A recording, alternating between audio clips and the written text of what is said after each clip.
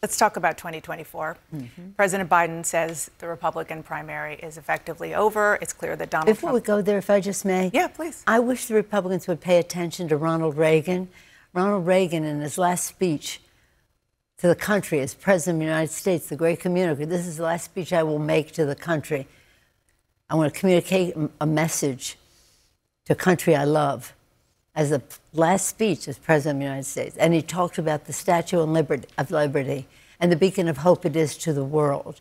And that we are preeminent in the world because we are constantly reinvigorated and being young by new people coming here.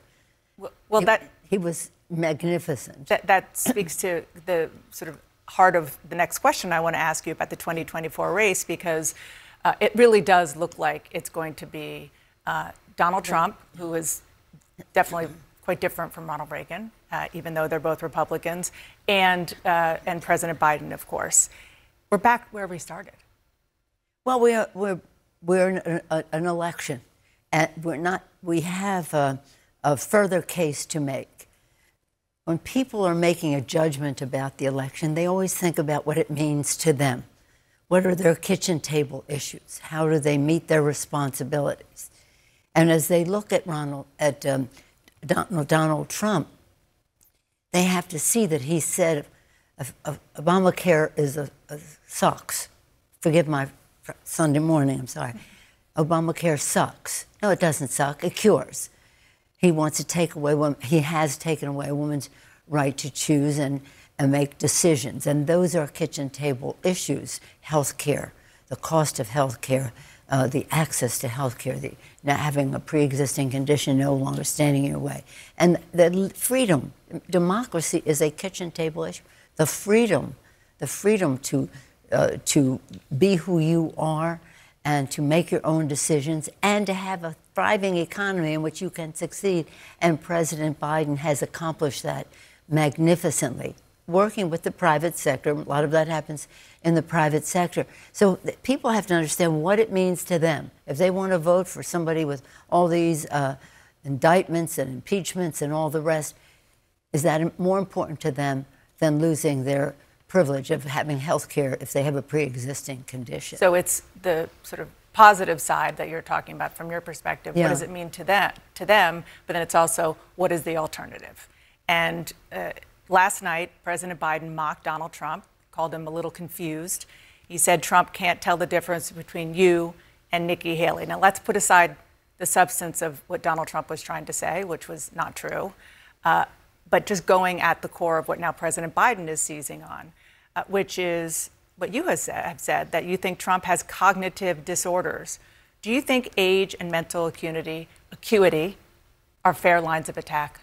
Let me just say this, because I, with all due respect, don't think we can put aside the substance of what he was saying when he was talking about Nikki Haley and me. Anybody can get a name mixed up. 7 times is kind of a lot.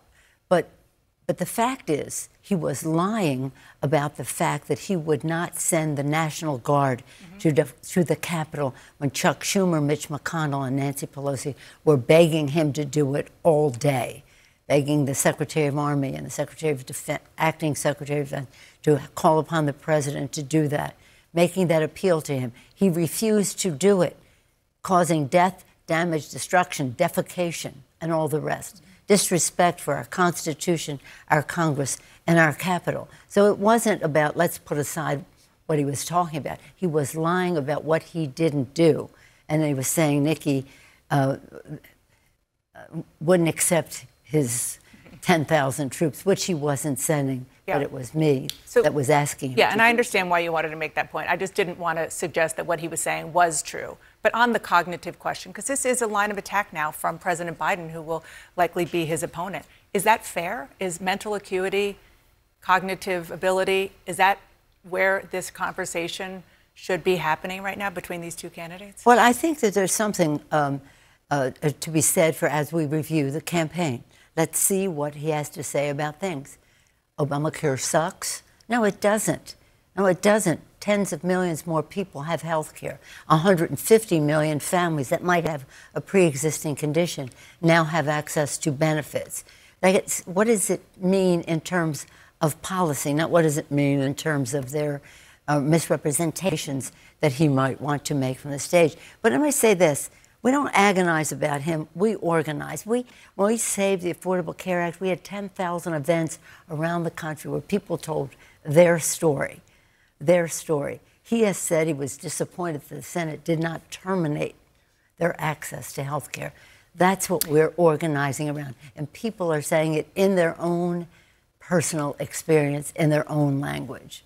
One of the challenges that Democrats might have in organizing is some anger in some corners of the progressive movement over Joe Biden's support for Israel in its war against Hamas terrorists. How concerned are you, especially given the fact that we have seen protesters over and over and over at his events? How concerned are you that young people, Arab Americans, progressives, I'm not suggesting that they're going to go vote for Donald Trump, but how concerned are you that they might just stay home? Well, let me just say this, because I've been the recipient of their, shall we say, exuberances in this regard as recently as in Seattle on Thursday, unfortunately, wanted to disrupt our very exciting Democratic meeting there. They're in front of my house all the time. So I have a feeling for what feelings they have. But we have to think about what we're doing. And what we have to do is try to stop the suffering in Gaza. This is women and children, people who don't have a place to go. So let's address that. But for them to call for a ceasefire is Mr. Putin's message. Mr. Putin's message. Make no mistake, this is directly connected to what he would like to see. Same thing with Ukraine. It's about Putin's message. I think some of these protesters are spontaneous and organic and sincere. Some, I think, are connected to Russia. And I say that having looked at this for a long time now, as you know. You think some of these protests are Russian plants? I don't think they're plants. I think some financing should be investigated. And I want to ask the FBI to investigate that. But apart from that, let's just say it's all spontaneous and sincere. Let's say it's all spontaneous and sincere. Young people care about the right to choose. They care about LGBTQ issues. They care about preserving the planet. They care about gun violence prevention. That's what they tell us. They care about our democracy and the freedoms that are contained in some of what I said. So they're going to have to make a decision, staying home to enable or to agonize, organize, not agonize, but organize and get out there and get the job. I have every confidence that Joe Biden and Kamala Harris will be President and Vice President of the United States. I know we will carry the House. I'm confident that we can improve our numbers in the Senate, and we can do it because we're going to own the ground with our organizing. We're going to have a message of values for our country, and we're going to have the resources to get the job done. Former House Speaker Nancy Pelosi, thank you so much for coming in this morning. We're going to just win, baby. Appreciate it.